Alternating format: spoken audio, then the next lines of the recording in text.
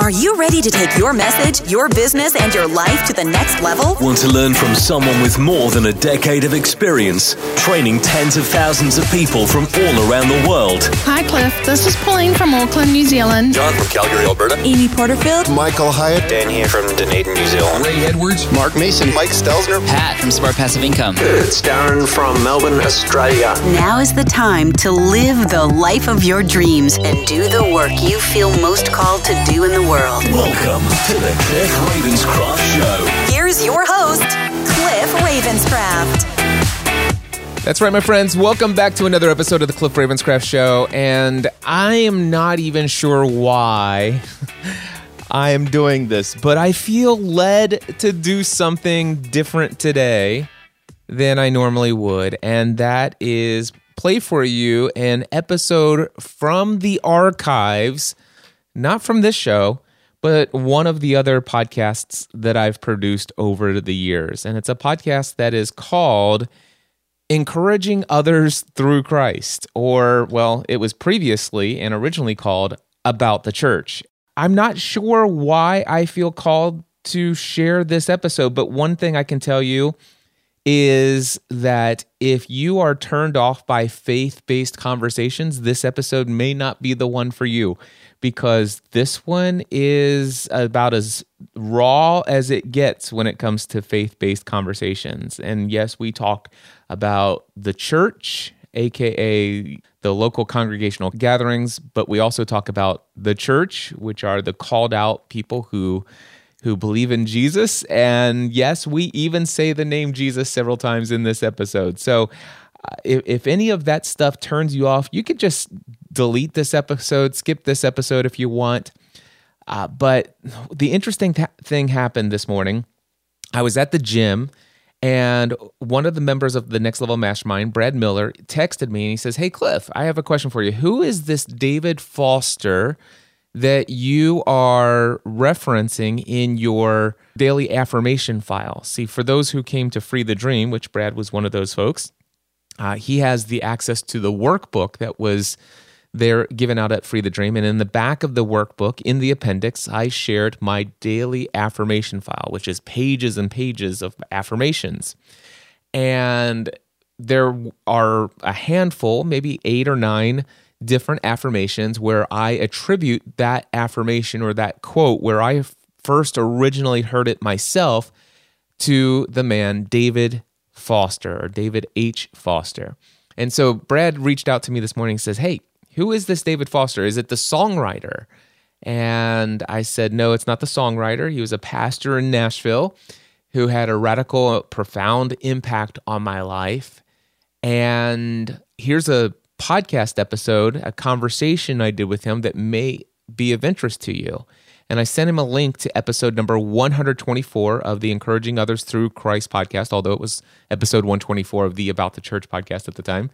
And I said, if you're interested, have a listen to this. And then I sent him a link to a book by David Foster called A Renegade's Guide to God, Finding Life Outside Conventional Christianity. And when I sent him that, I said, "Brad, this is not a book about leaving the quote-unquote local church." He was a devoted pastor of a significant quote-unquote local church. And so anyway, I shared all that with Brad, and he's off, and I'm pretty sure he's going to go buy that book, is what it sounded like. And as a result of sending him the link to episode 124, I listened to it while I was at the gym this morning.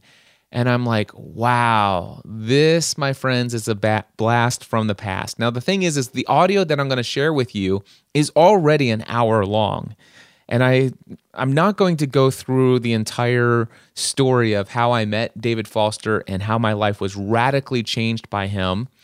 But here's what I will tell you is that when I share this episode, if you listen to this and you want to hear that story in a future episode of this podcast, email me, cliff@cliffravenscraft.com, and say, "I'd love to hear the full story of David Foster, how you met, and how it radically, profoundly changed your life." And if I get enough of those, then I will consider doing a podcast episode about that. But at this point, I'm not even sure about putting this in here. This, as you guys know, I am a man of faith. I never try to hide that, but I never wear it on my sleeve. I never wear it as a quote-unquote badge of honor. I never try to throw that in people's face. I never try to convince other people that I'm right about this and everyone else is wrong, and if you don't believe my way, then, well, there's terrible consequences. No, well, first of all, it's not that I never do that. It's just that that's not how I approach my faith any longer. I gave up. That was very much who I was years ago. There was a time when I was that guy. And it's not like there's never been a faith-based episode of the Cliff Ravenscraft Show, aka previously known as Podcast Answer Man Show. There have been, and there have been several that I intentionally felt led to share and was very, but this one is so over the top, controversial for those who are not interested in faith-based discussions, and for those who are Christian and have a lot of beliefs that I used to have. Quite frankly, it's going to be potentially controversial for them.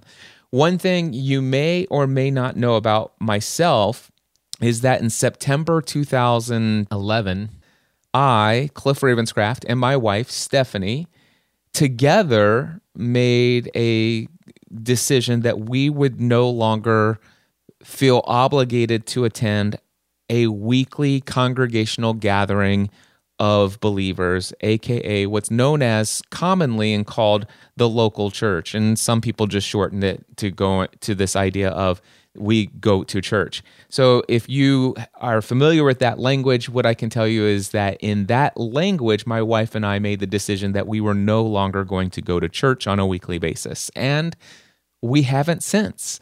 No, that's not to say we've never, our shadows have never darkened the door of a local congregational gathering. We have probably, together we have probably about 5 times. I'm recording this November 2018, by the way. And quite frankly, there was a time we thought, well, maybe we should go check this one out. And it didn't take us very long to say, nope, still not for us. Not at this season, not in the season of life. Now, I will tell you that there have been times when my wife and my daughters went to a local congregational gathering on a consistent basis for a period of several months, and they enjoyed it until they felt no longer compelled to go. And I even all of that, I realize, can start ruffling some feathers. And I want you to know this.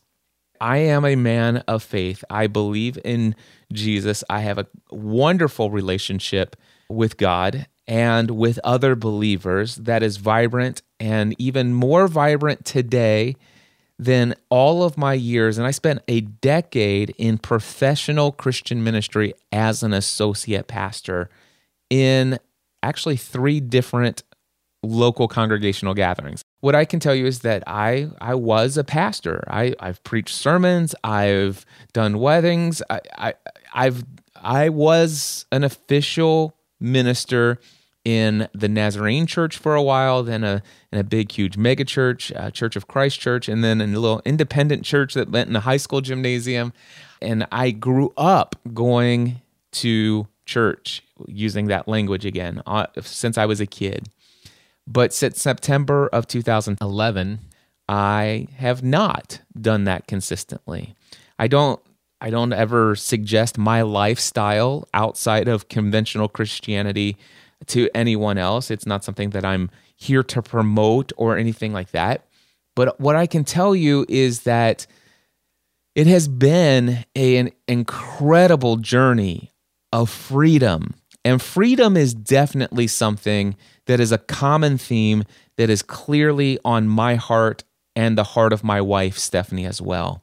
We have been embracing our own freedom, and through our freedom, we've had a lot of opportunity to help other people embrace freedom, to be who they truly are.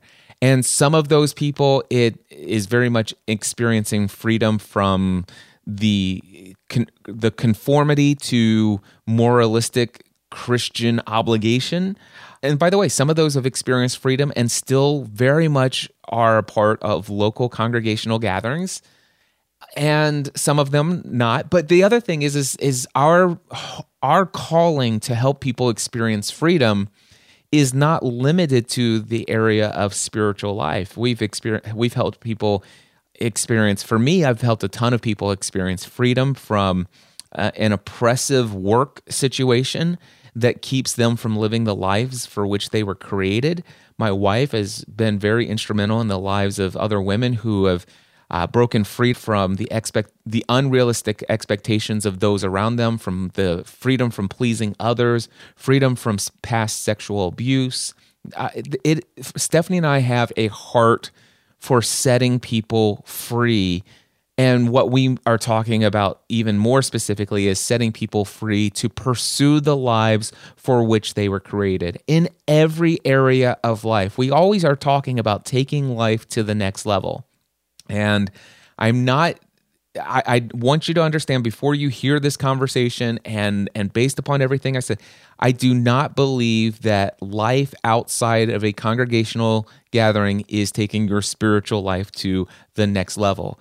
My journey, my path, and my relationship with God, the one that I am called to walk on at this season of my life and for the past decade, has been outside of a commitment to a weekly congregational gathering. I'm not suggesting that for anyone else. I do life with other people who are similarly called to live a life without making that commitment, but I'm also very much in healthy, amazing relationship with believers who are. And in fact, the conversation you're about ready to hear with my friend David H. Foster, he, at the time, and until the day of his death, was an incredible pastor of a weekly congregational gathering.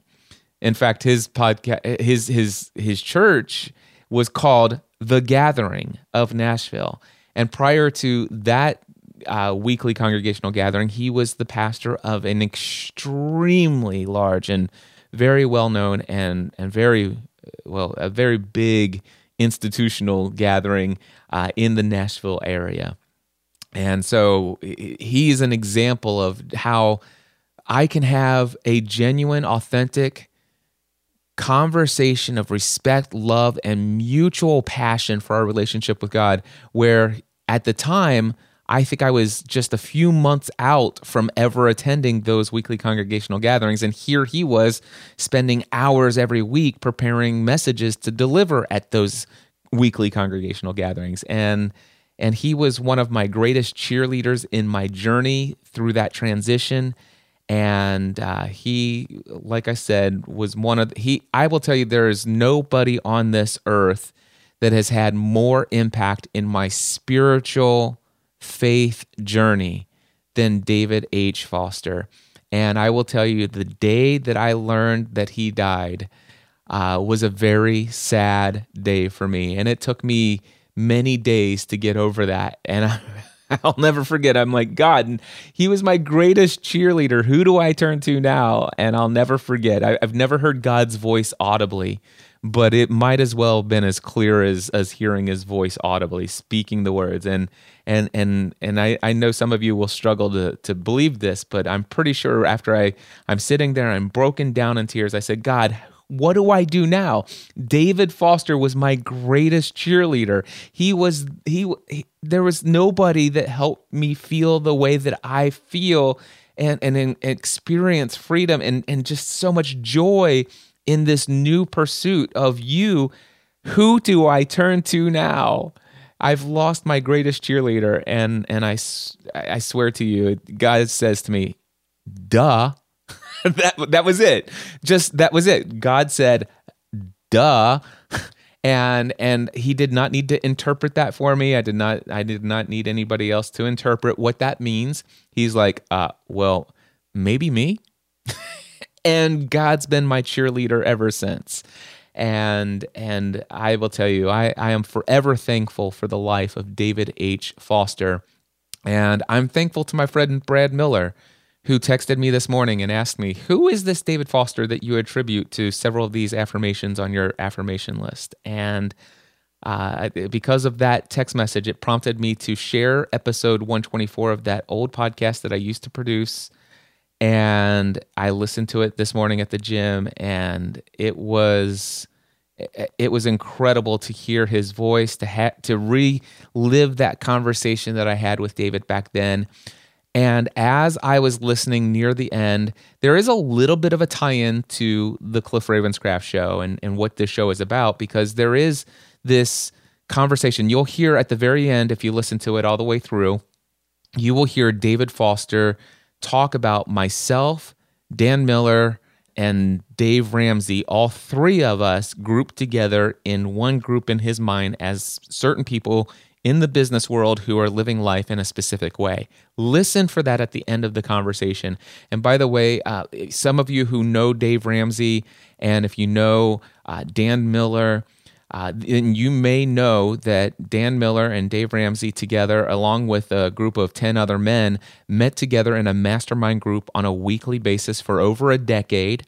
And David H. Foster, was one of the members of the Eagles Club mastermind group. So he knows when he talks about myself and he talks about Dave Ramsey, he talks about Dan Miller.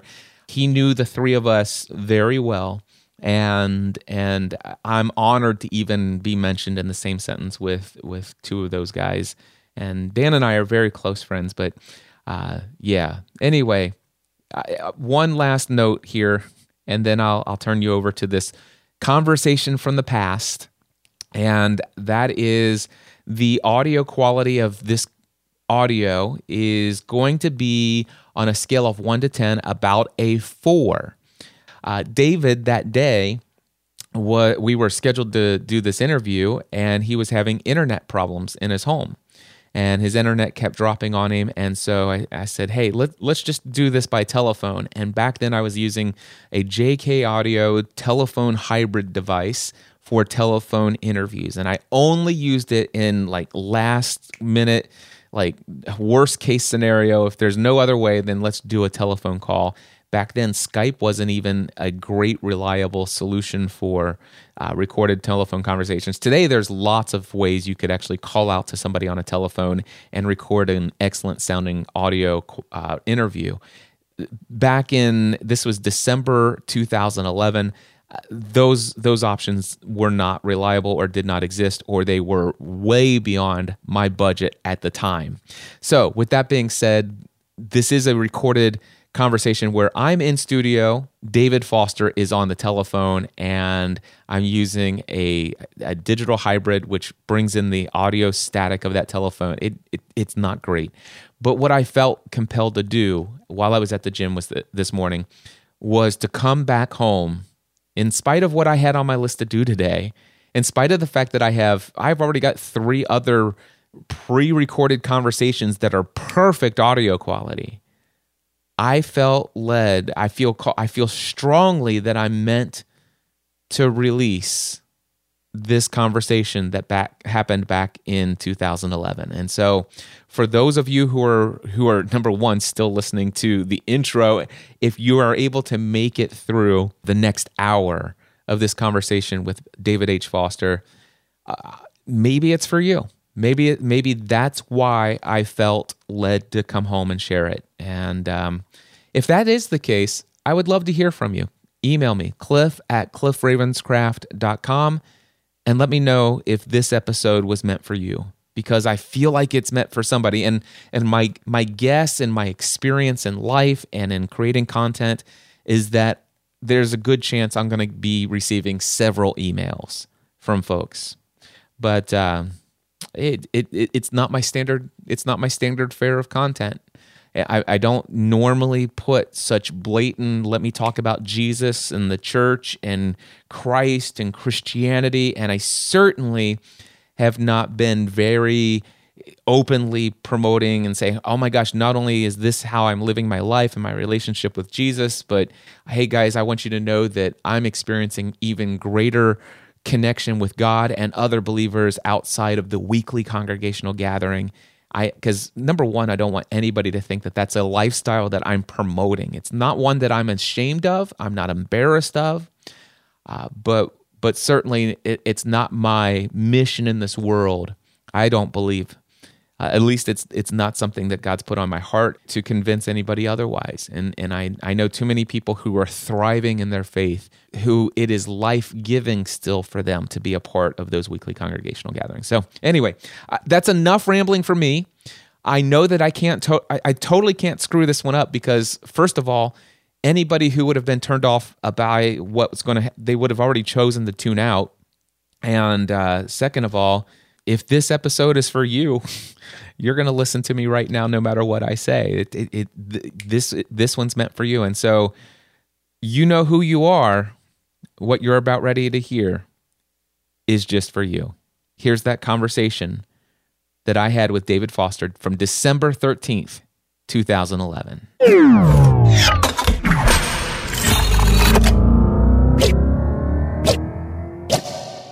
All right, so I have on the line with me David H. Foster. David, I am so delighted to have you here on the About the Church podcast, my friend.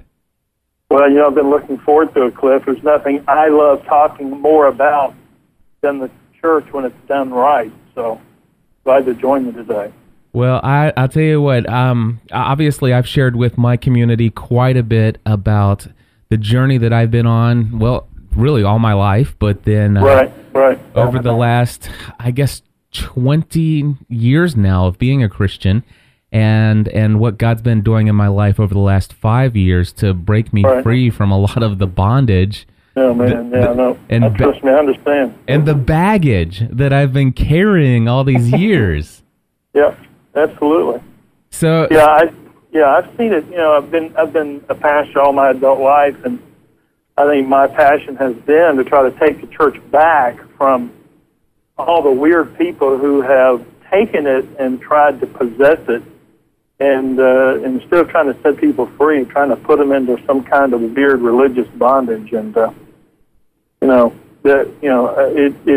I've got job security because there's so much weirdness out there in the name of God that I can live 10 lifetimes and still not scratch the surface, I'm afraid.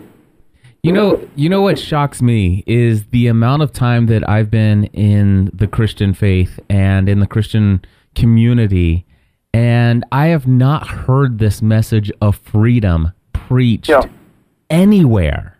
Right. How does that happen?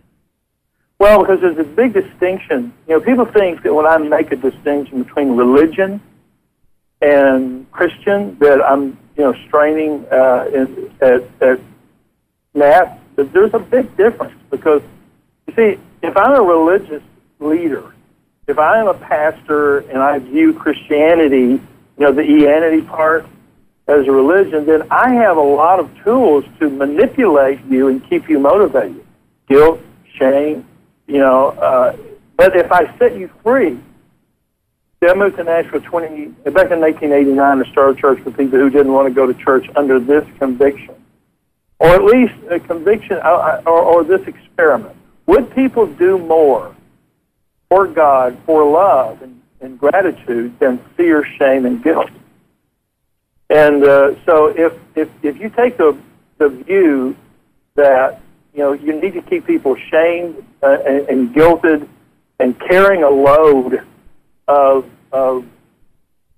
garbage, to keep them coming to church, and you hang them over hell, you threaten them with judgment or punishment, you threaten them with just a removal of God's favor on their life, then that's a potent and a very powerful. I don't care how specific we say we are. The truth of the matter is, these are very powerful motivators. The problem is that they chew up the people that you use to manipulate them with, and so. What I've discovered is that if you can set people free in Christ, they'll do far more, they'll give more, serve more, do more out of gratitude than they ever will do out of guilt. And they will do it long term and be healthy and healthier for having served a bigger purpose than just themselves. Well, one of the biggest fears of from somebody who is well-intentioned in their religion and wanting to control people is that they're afraid that if you do open up that door of freedom, that what you really can do pretty much anything, and God's still going to love you. that's scary. It is actually scary on behalf of people who are well-intentioned because, well, gosh, if I tell you that you can do anything and God's still going to love you because you're enveloped by His grace, right, and that He's died for your sins, not just in the past, but the ones you'll commit moving forward. God, I mean, that's scary to those people. And I'll be honest with you, when I walked into freedom, literally just months ago, it was scary for me. It's like, wait a second. You mean I don't have to feel guilty and ashamed of these decisions that I've made, these little sins that are in my life that I feel so overwhelmed by? I can continue to do those, and God would still love me. Yep, that's right. And I was... Well, go ahead. Well, I think, people have this idea that if you set them free, if you give them grace, if you trust them to the grace of God in Christ, then they'll live any way they want to. And that's the goal, isn't it? It's not to change how we live, it's to change the want to. Yes. It's to change the appetite. Instead of, for example, for men, instead of putting all the porn filters and the accountability stuff so I won't get on the internet and lose my soul in pornography, how about let's just dry up the appetite for this crap? How about we just change our hearts, our souls, and our passions and our desires? That's a far more healthy and far more long-term goal than trying to bridle people, trying to force people to change what they are when they can't do that. People cannot change. They cannot reform over time. Now, they give the appearance of it, but when you really delve into their private lives, they're doing something to compensate. If the grace of God transforms your heart and soul, then you will be different on the outside and the inside, and that will be a God thing, a good thing, and a thing you can sustain and grow in over your lifetime. One of the things that I have noticed is everything that you're saying is true. The first thing that came to my mind is that I really no longer have to, quote unquote, hide my sins. And not from, certainly not from God, although I've tried. As stupid as that sounds. Yeah, I know. It's like, God, I'm going to hide from you as if He doesn't know. But also, what I've realized in Gain Freedom is that I don't have to hide sins from my wife, from my kids, from my friends, from those from those whom I lead. I don't have to hide those sins anymore. And that alone gave me a tremendous amount of freedom to actually overcome in the last couple of months some things that I've dealt with for 20 years and have never been able to break free from. But now I'm gaining some control over those things. And it's even still, I can't say that I'm completely perfect, and I still have many things to work on. But the thing is it is so freeing to wake up in the morning and say, I am loved. Right. And God is, and one of my friends heard me talk about this in a podcast, and I said, you know what, I heard this once. Not only does God love you, but I always like to think of this, God is thrilled with you. Absolutely. And it's like, okay, wait a second, no, I can get the love part, but God's actually thrilled with me? Yeah. Absolutely. But wait a second, He doesn't know what I did last night. Yes, He does, and He's thrilled with you.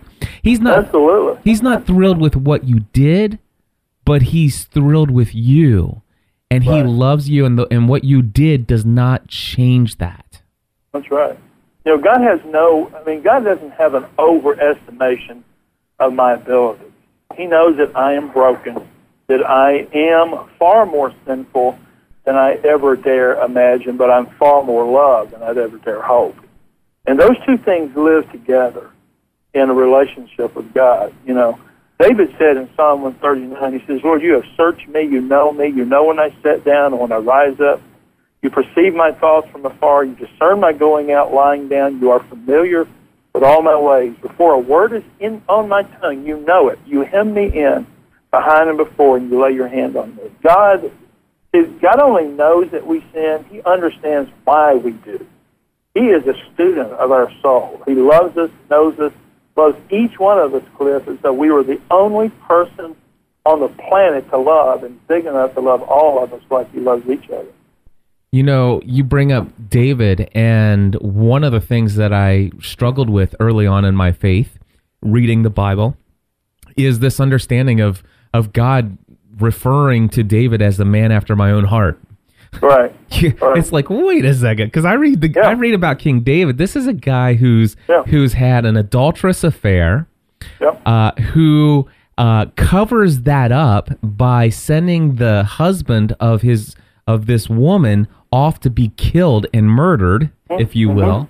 I mean, and not only that, but I mean, it's just some other things. This is the guy after God's own heart. Yes. And it's like everything's points back to David and just how great he is and how much he was used by God. In spite of himself, God loved him. Right. Well, see, what we've done is we have taken Christianity and turned it into moralism. It's about being moral. Yep. And so if you were to weigh David on the moral scale, not only would he come up light, he'd float off the scale. He was not a very moral person. But the genius of David that God celebrates is the fact the gap between David's sin and David's repentance was very short. And it was closing constantly all of his life. And it's not the fact that we sin that's the problem. It's the fact that we don't acknowledge it and come to the Father and let him love us through it and in spite of it, and allows us. See, what I harbor in secret, I lose control over. What I bring out in public loses control over me. That's why confession and all these things are so important for our well-being. They have nothing to do with establishing and maintaining the relationship. That is done on God's part. That relationship is durable, and it can take anything. We're never going to break that relationship. But the health of that relationship is what we get to participate in and enjoy as God begins to grow us up. I've been listening to Steve Brown over at Key Life Ministry and really enjoying a lot of his materials. He just created a brand new Twitter account. I don't know if you've heard about it yet. It's called 3 Free Sins. So it's twitter.com/3 Free Sins. I think he's getting ready to promote something. He might be writing a book called 3 Free Sins or something. 3 Free Sins. Yeah, love it. But anyway, he's always talking about, he has these people on his radio show, and at the end of them he says, "Thank you for coming on. Because of this, you now you're granted 3 free sins." And I just kind of love the honoriness of this man. And one of the Twitter posts he put out there, he says, "Free sins are a gift, but only if you know that you need them." What thoughts does that bring to your mind? Any thought on that statement? Well, I think it's just Steve's way of trying to help us understand how secure and how safe we are in the Father's love, and that our sins do not violate or rupture that relationship. Well, and go ahead. Well, my question, I guess, is the end statement of here, but only if you know that you need them, such as the qualifications. Like, you know what? Not everybody is off the hook here for sin. Right. Meaning, and so what I get out of this tweet, this little pithy statement, is that if you know that you need grace, then it is a free gift to you. I would assume to mean, and I think I know enough from Steve Brown's teaching to think that if you don't feel like you need forgiveness for sins, then therefore that gift is not yet applied to you. Right. Well, Steve and I come from the same theological background. We're Reformed. So what we believe in is that men and women, apart from God, are dead spiritually.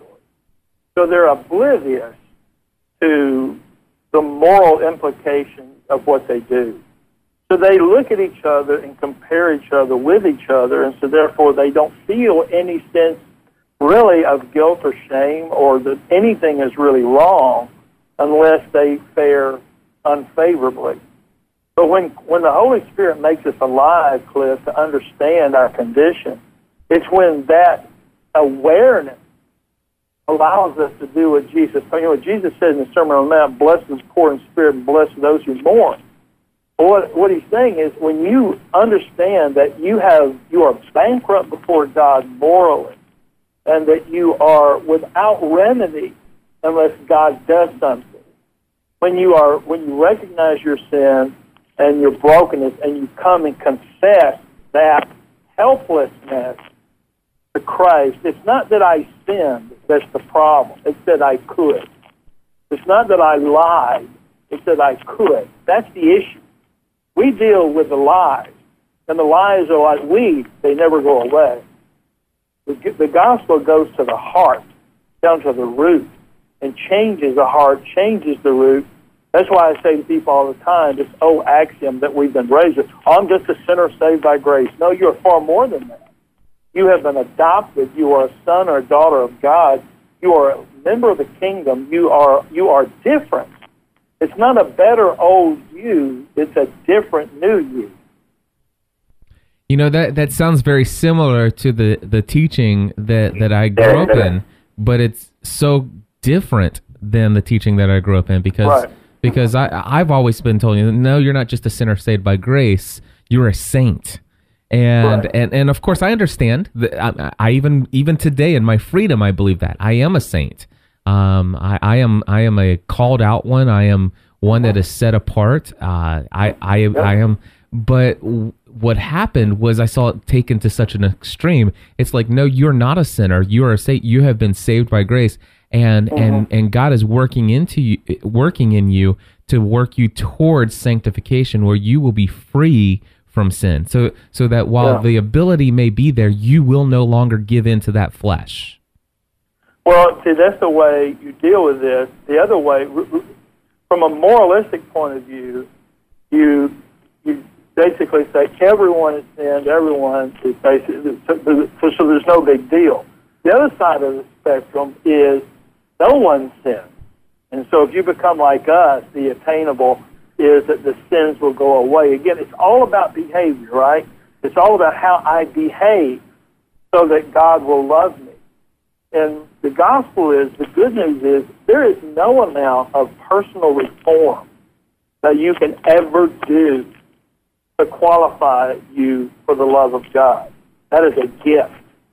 It has to be recognized and received. And once it is recognized and embraced, I become, through that experience, a different man, a different woman. And my desires and passions are to honor the God who loves me so relentlessly without limit or breaking point. And so my sins may not necessarily go away.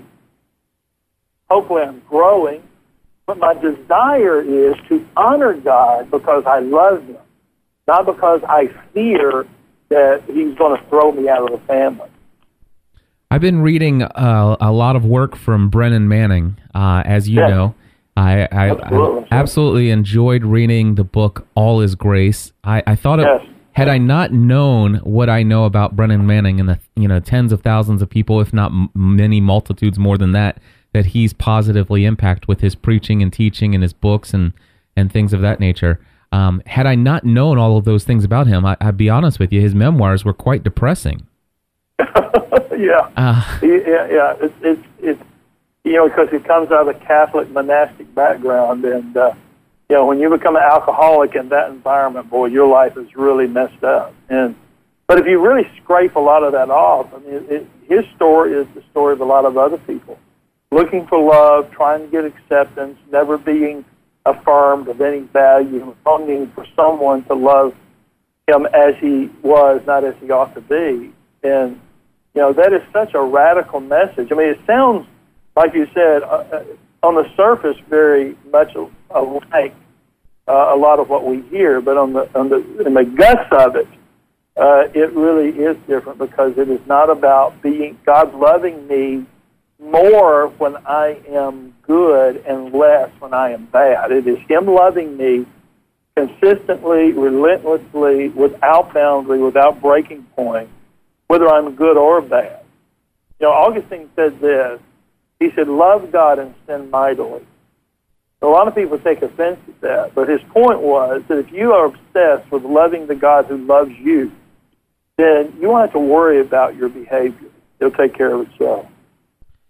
Here's one thing from now you had sent me a book called Ruthless Trust, another book by Brennan Manning. I think I'm on the third or fourth chapter of this book, and I've got it right here in front of me. I was blown away when I read this statement. Of course, I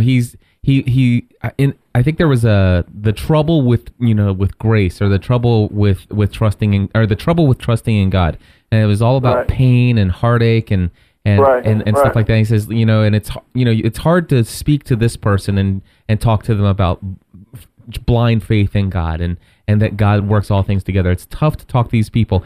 And so then, setting that up, that's where he leads into this. And I just got one quote here I want to remember. He says, "For that matter, speak to me sitting on the curbstone along General Myer Avenue here in New Orleans.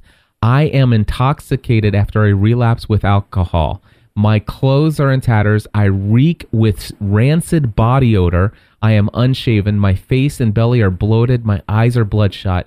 I'm clutching a fifth of Smirnoff vodka, only a few ounces left. My marriage is collapsing. My friends are near despair, and my honor is broken. My brain is scrambled. My mind a junkyard of broken promises, failed dreams, and unkept resolutions." And here, and am I to understand he's sitting there writing a book about ruthless trust, following God? Yep. And and a book that is going to radically propel people forward in their faith and trust in our God. Right. So I guess this right here begs the question: where does the term hypocrite ever come into play? Well, a hypocrite would be someone who is sitting there writing this book in that condition, pretending to be totally whole and above it all. That's hypocrisy. There we go. Yeah. So here's the guy. I mean, when you get out of the church world and the sweet, nice little church-going people, and you get in the real world, where people are broken, bruised, they've been attacked by life, they are in the clutches of their addictions and their lifetime of bizarre behaviors. That's where the grace of God really gets tested. Can it reach down and love consistently and lift consistently? Notice he's not in that state today. Yeah. And begin to, not just to redeem us, but to bring about restoration and reconciliation. I often say to people, God is, if you don't know what God is up to, it's three words: redemption, restoration, reconciliation. These are all a part of the process of salvation. They're all gifts. They're all providential. They're all sovereignly anointed and initiated by God. And I often tell people, before you say yes to Jesus, you need to understand that when you get in, once you say yes, then God takes over, and there are a whole lot of decisions you don't get to make. You are His son. You are His daughter. You will be conformed to His image. You can either cooperate, you can go the easy way, or you can go the Brennan Manning way. but you will be conformed. And that's why a lot of times, when you become a Christian, in my life, when I became a believer when I was 18, man, all hell broke loose. I never realized, how much opposition there could be and how much misunderstanding there was. And I thought following Jesus made life peaceful and everybody happy. I wouldn't tell my mom and dad. I thought they were going to, take me out and buy me a present. No, they asked me to leave the house because, this is following Jesus isn't just some nice, sweet little safe Sunday morning thing that we do. It is a radical departure for a lot of people from the life that they live. Well, I want to tell people here, and I know that folks who have listened to all of my journey of here in the About the Church podcast and Almost Daily Devotional, they've heard me talk about this before, but you have a podcast that's named after a book that you wrote called A Renegade's Guide to God. Tell us about the Renegade's Guide to God. Where did that come from? Well, I realized that a lot of people don't listen to Sunday morning sermons online. And what I found is that as I was answering questions between services and after services and counseling sessions on my blog, I found that a lot of the same questions were coming up. Like last week's episode was, why are there so many new Christians? And I thought, it'd be good to sit down and give a 29-minute weekly, private session to answer these questions. That a lot, what is the time to leave a church? What kind of church should I go to? There are a lot of people who are manipulated and brutalized by religious people calling themselves Christians. And I thought it would be great to have someone who isn't afraid. My tagline of the show is helping you know God, love God, and live the life for which you were created, something way too important to be left up to religious professionals and other weird people who just want to control your life. And so that's my only motivation. I want to set them free like I was set free. I don't want them to have to go through some of the stuff I had to go through to really understand that the gospel was indeed good news. And so it's every week. It gets posted every Thursday around lunchtime. And it's just trying to answer these practical questions without the denominational spin or without any motive on my part to try to, get an advantage with them or get something from them. One of the things that I realized after, kind of being faced with the message of freedom, listening to your podcast was an early catalyst of this, and some other materials that I was reading, a book by Francine Rivers called Redeeming Love, a fictional retelling of the book of Hosea, and then reading Wayne Jacobson's So You Don't Want to Go to Church Anymore. Yeah, and so I'm going through this process, and then once I've decided, you know what, this is the message that God's been trying to beat into my mind over the last 5 years, and I can see that pattern. I can see where God's leading me to this and where He wants me to break free. He wants me to live, this whole idea of come to me, you who are wearied and heavy laden, I will give you rest. It's like, seriously, and it's amazing how much less stress I have in my life. Absolutely. It is like, literally, I breathe differently. Yeah. I breathe. You do. Yeah. And it is just, one of the joys, Cliff, of my life, it has been, I mean, every week, I have the greatest job in the whole world. Every week I'm setting people free. See, I know what's going to happen when someone embraces Christ, allows Christ to love them. I see the radical nature of that change. And so, for me, I'm just like Santa Claus, giving people the best gift they've ever had when they discover that, what they've had is religion. And religion don't carry you carry it. Yeah. Jesus carries us a lot more than we know. And He carries us, loves us, sustains us, blesses us. And, here's what I found. A mean Christian is a person who is yet to accept their acceptance in Christ. Therefore, they have nothing to give anyone else. Say that one more time. A mean Christian, and there are a lot of them, is a person who themselves has not accepted their own acceptance in Christ. And therefore, they have no acceptance to give anyone else. If Christ, for example, if I am trying to be a really good Christian, I'm trying to be a pastor, trying to build a church, trying to give people a reason to come every 7 days, then I have got, and I have no grace, then I want other people to work as hard. I want them to be as difficult as it is for me. Do I want any Christian to say, hey, I'm living the way I want to and love God? No, I don't want them to say that. I want them to say, you know what, I go to church, I tithe, I serve, I have a small group, and I go to visitation. That's what I want to hear. But what I know is that all that stuff in and of itself, done by itself, is hollow. This is not how the life of God flows in the real world. It flows through me and you and our work and our ups and our downs and our pain and our marriage crisis and our children crisis and our job crisis and all that. but God is in that. That's where we meet the sacred. That's where God shows up and thrills us with how good and how faithful He is. And He wants to give us our dreams, our hopes, and our aspirations. He wants to thrill us so that every day we get up is like a joy rather than a chore. Man, that's so different than what I've heard. It's just like so different than what I've heard in my life. Yeah. It's just like, in this world, you will have many troubles. It seems like there's so much focus on that.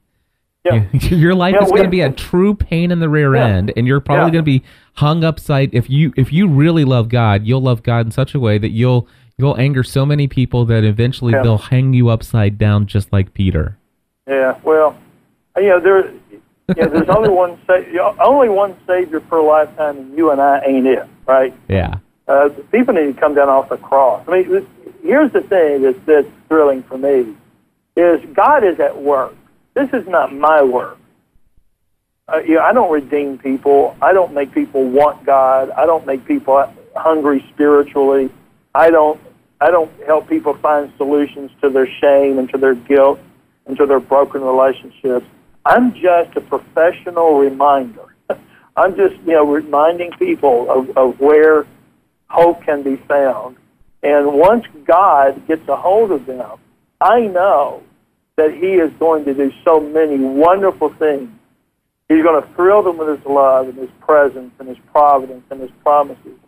That it's just a joy to stand back and watch people get set free and start beginning to live the life for which they were created. I really try to help people take their life back. And when you take your life back, and you take it back from the religious professionals and all of these mean, messed up people who want to control your life, then you begin to live in the freedom and in the flow of God's grace. You begin to serve the purpose for which you were created, and that's where you find joy.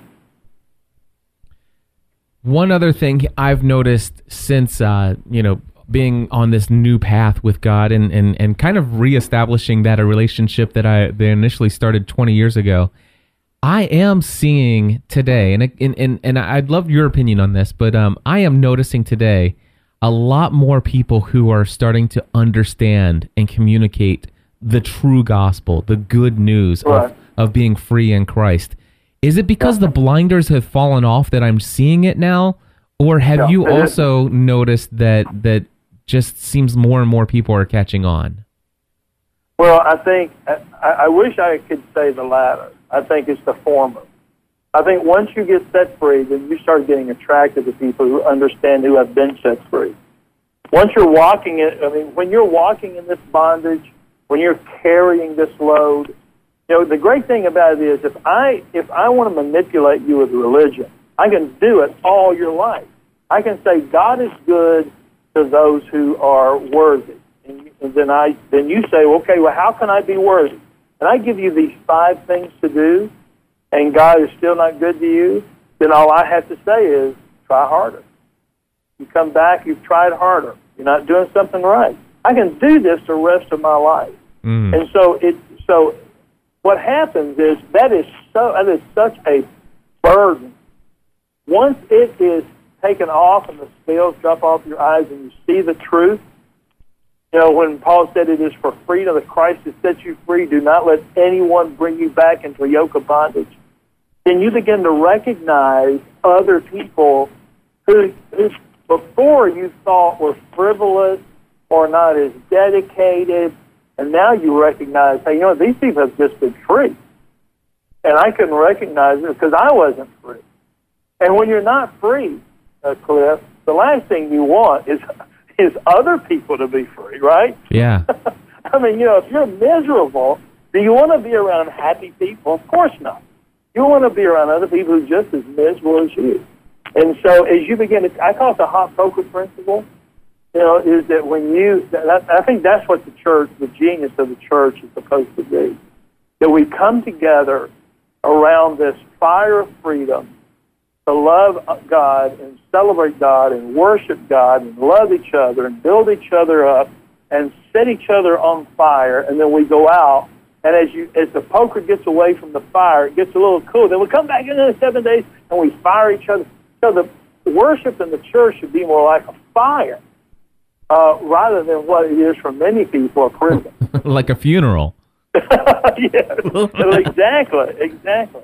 You know, I found this quote from Augustine the other day. It says this: "Since large numbers of people share their joy in common, the happiness of each is greater because each adds to the fuel of the other's flame." And when you are around people who are free, who are, and you see, the people who are free, I mean, truly free in Christ, they're not lax morally. They don't not care about being the kind of example that reflects well on God.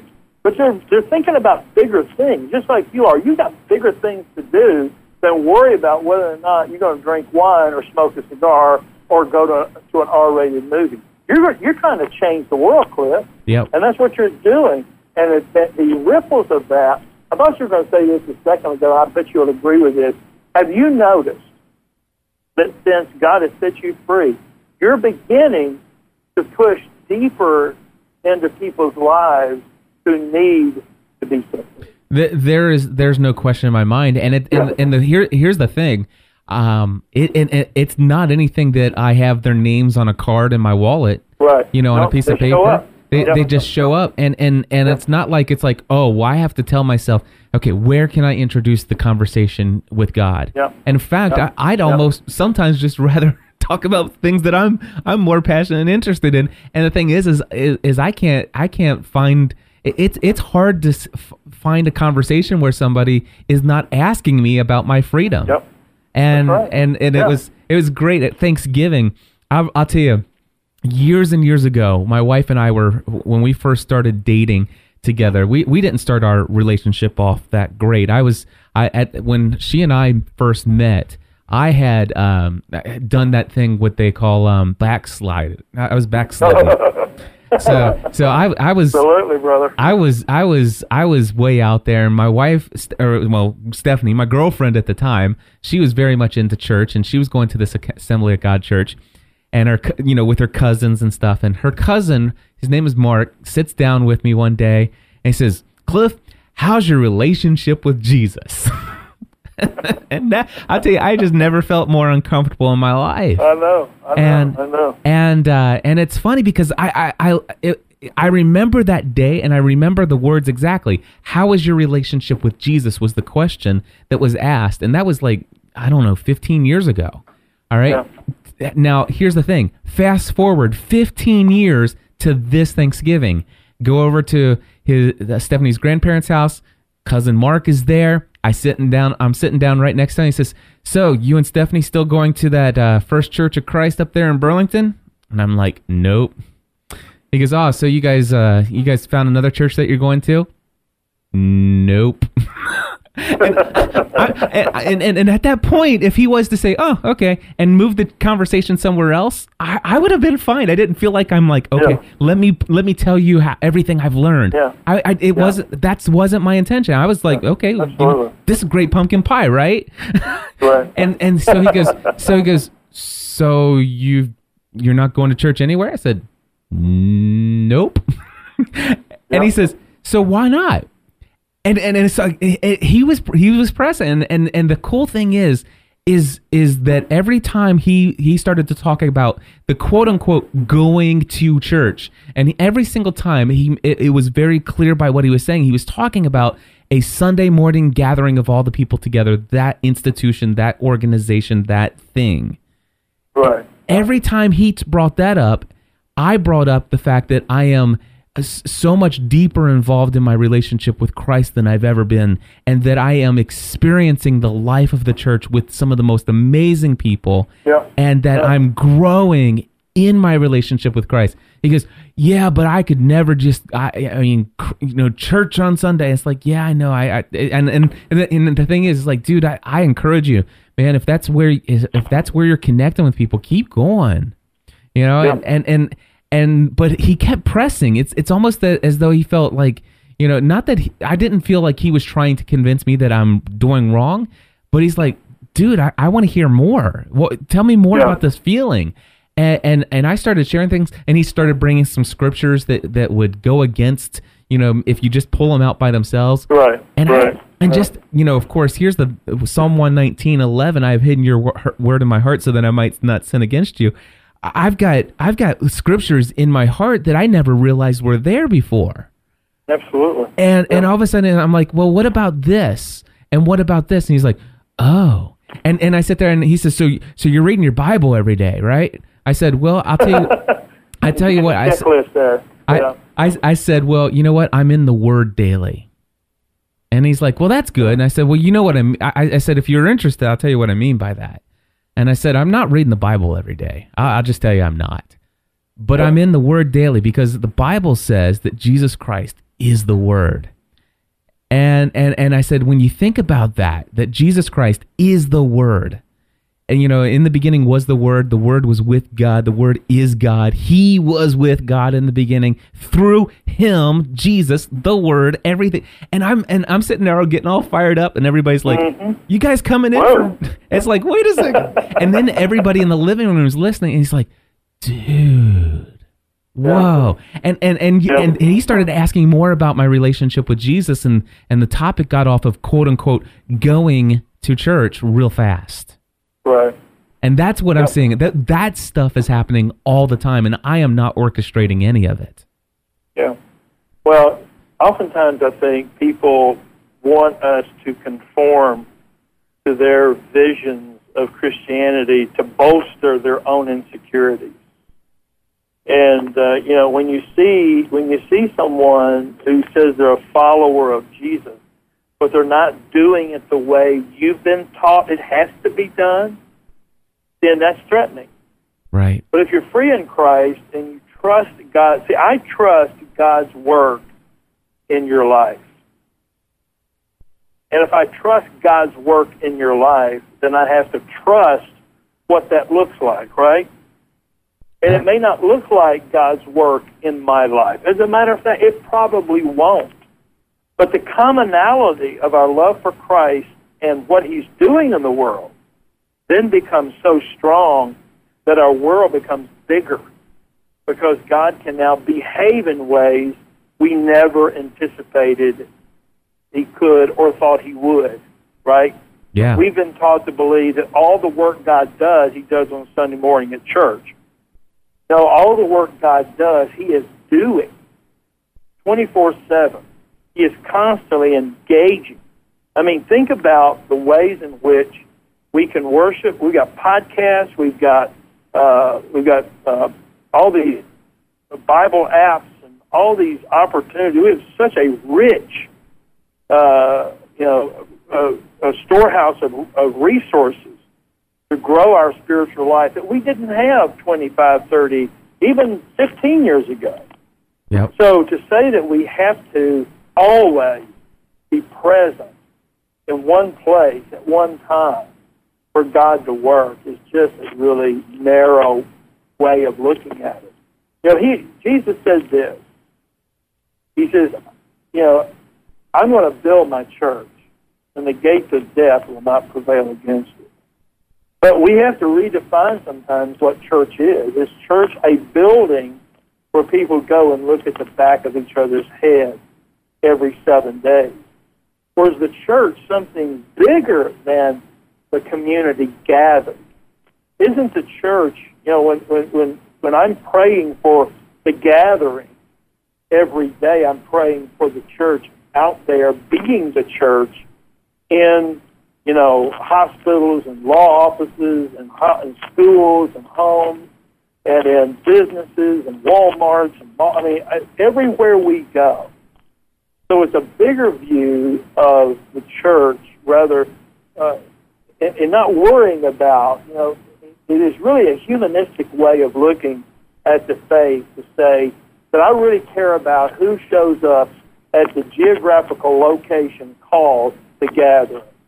Now, the really good Christians in Nashville would go to the gathering. And this is what we do in Nashville. I don't know how you guys do in Cincinnati, but in Nashville, we meet you and we say, how are you? Fine. Yep. Are you a Christian? Yes, I go to First Self-Righteous Baptist Church. Really? Well, I go to First Self-Righteous Church of God, where we really have we really have the Spirit. So we divide up in our little holy huddles. Wouldn't it be cool that the day came that our common relationship would simply be around our humility and our gratitude to God for His grace in Christ, and be able to appreciate, Cliff, and celebrate each other's freedom, but also what God is doing in each other's life. That we could be cheerleaders for each other.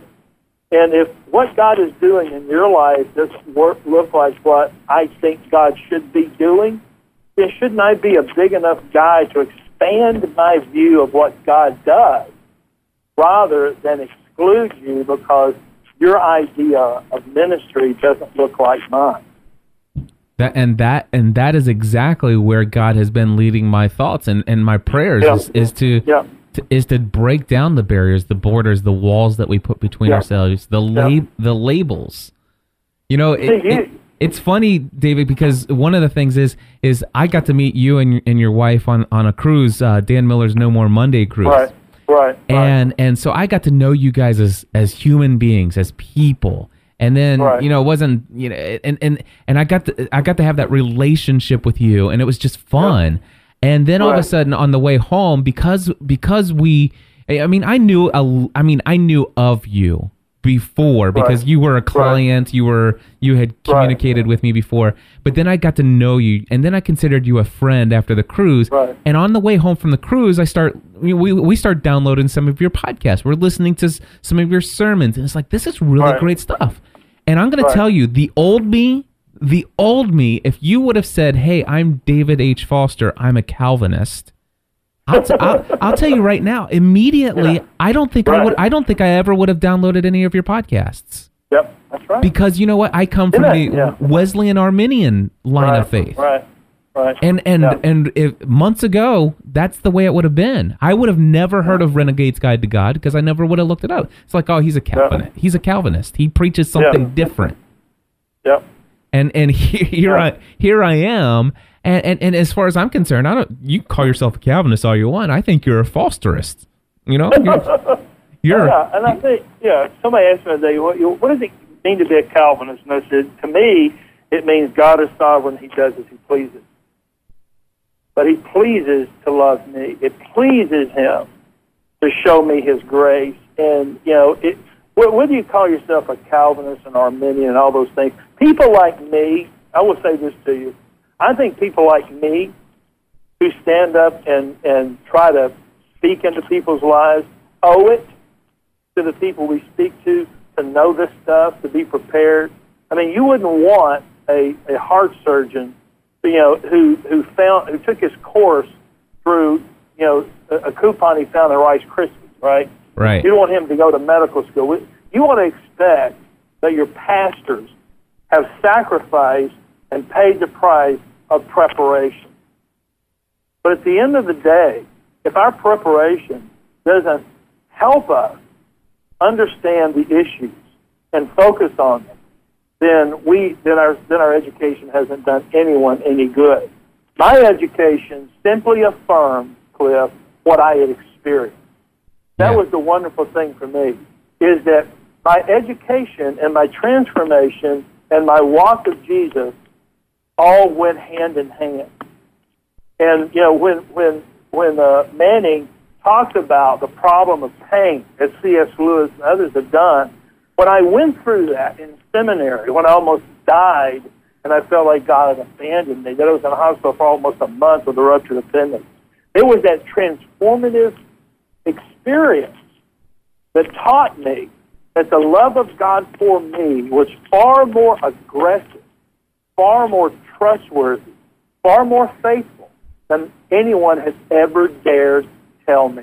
Yeah. But when I experienced it, well, I'll tell you once, and I'm sure you've already experienced it, once you get out of the box, you never go back. And you're never going to ever go back. And I'm sorry, that's going to hack a bunch of people off.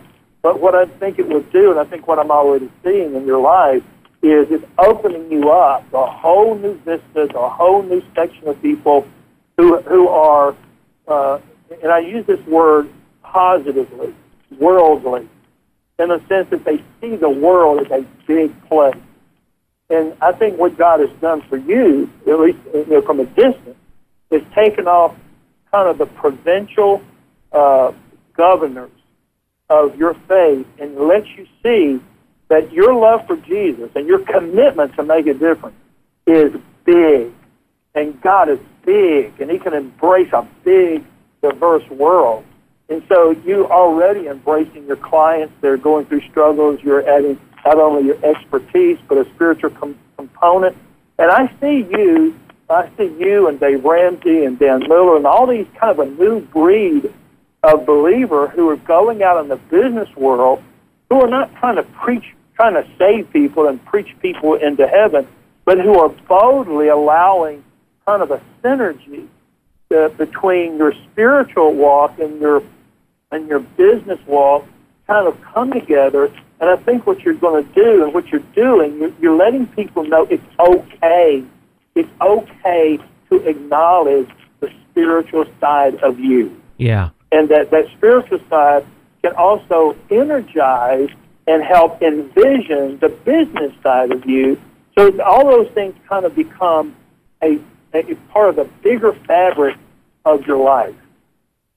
I absolutely, and I feel I've always sensed that even years ago, back in 1996, I acknowledged God calling me into full-time ministry. Right. And never really understood, and even with podcasting, it's like, wait a second, I know God's going to use me in this realm, in this space, in this this avenue, and that's why I need to break from the insurance, because I really feel this is that area. Yeah. But I still didn't. I still wasn't. It's like, what's the mission? What's the message?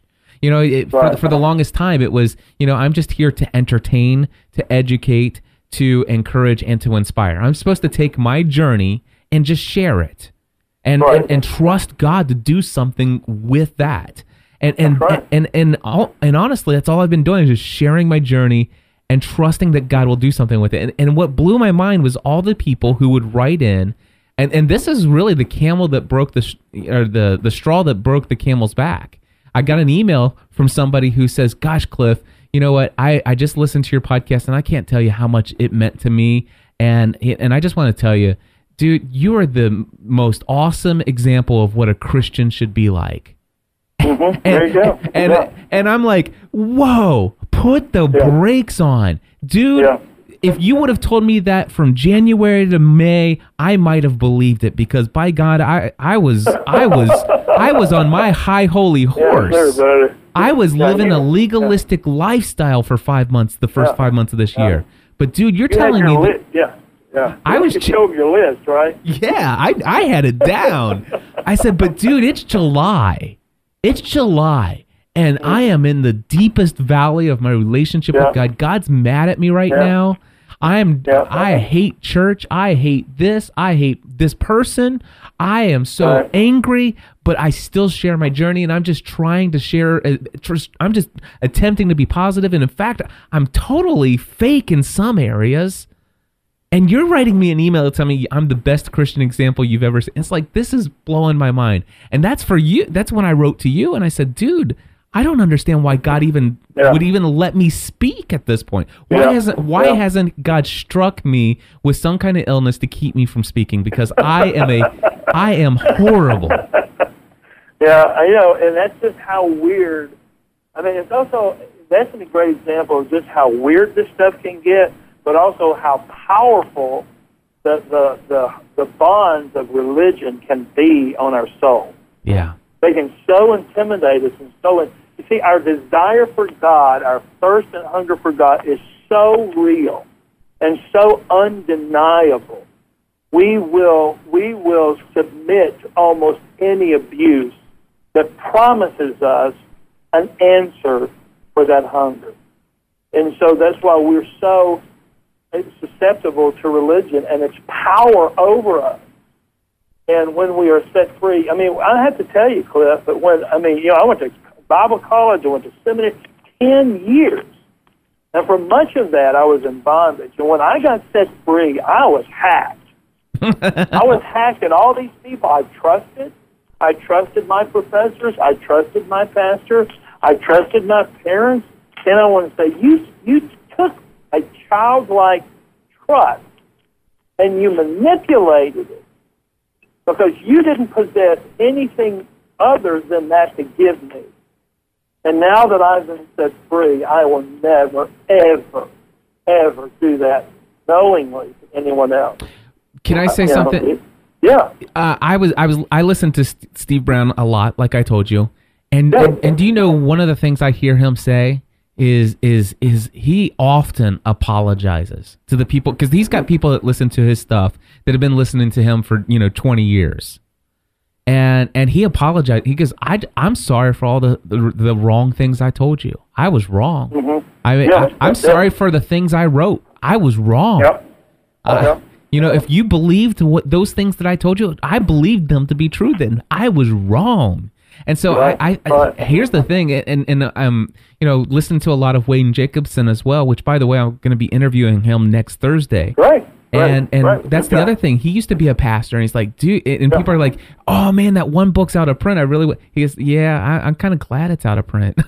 Because man, it's wrong. It's wrong. Yeah. Oh, yeah. And so when I hear you say that, it's like, I'm sure there's no question in my mind. I've seen them. I know. I've met some manipulators, the ones who knew it, and they manipulated, and they were hungry and greedy for power and control of people's lives and money, and have used God in terrible ways. But I want to thank God that's not been a majority of my relationship in the church. Now, have I heard some lies and carried some baggage and bondage through my faith? Yeah. But I want to say for the majority of it, it was all well-intentioned people. Right. I think that is the point that we need to make, is that a lot of these people are just dishing out what they've been given. And that is the danger, is that we not try to define God by our own experience. Yeah. But that we define God by truth. See, what you and I are talking about, a lot of people interpret as, wow, you're just kind of freewheeling, kind of make it up as you go people. No, we're people who are living out truth, right? Yeah. This is what Jesus taught. I've come that you might have life and have it more abundantly, right? These are the things that Jesus taught, and the world has been turned upside down. I'm just reading a book, The Triumph of Christianity. Rodney Stark. Rodney Stark is a historian out of Baylor, and he says 40% of the people on the planet today, this book came out in November, today are followers of Jesus. 2,000 years after his life, 40% of the 7 billion people on the planet today, Christianity is the fastest growing, most healthy faith in the world. And the only place it's not growing is here in Europe. And because we have taken the truth and we have tried to systematize it and sanitize it and organize it, that's what churches do, right? Yep. It's a big old church, it's a big old institution, we got systems, we got programs, and the more a church moves toward institutionalization, the more it must possess the truth and let it out in little short, bites, because we don't want people to revolt. For people like me and you who have no organization to protect, our allegiance is only to truth. See, that's where I've always met people. I have people who attend the gathering who are atheists, who are agnostic, and who will say so. Our common love is the love of the truth. And I believe that any man or woman who honestly, without bias, over time seeks truth will find it. Yeah. That's the answer to that truth. And so for you and me, we're not interested in people conforming to our moral lifestyle. We're interested in people being informed about the love and the grace and the insane passion that God, that our Heavenly Father has for each one of us. And the only price that He demands we pay is to a confession that we're broken without Him, and a confession to love Him and allow Him to love us back. And that, my friends, is the good news. Amen. David, thank you so much for this opportunity to have this conversation with you. I hope that you'll agree to come back on in future episodes of this. We need to do this more often. Well, I'm all for it, my friend. Me too. I am too. All right. Thank you, buddy. All right. We'll talk to you soon. Thank you so much. You're welcome.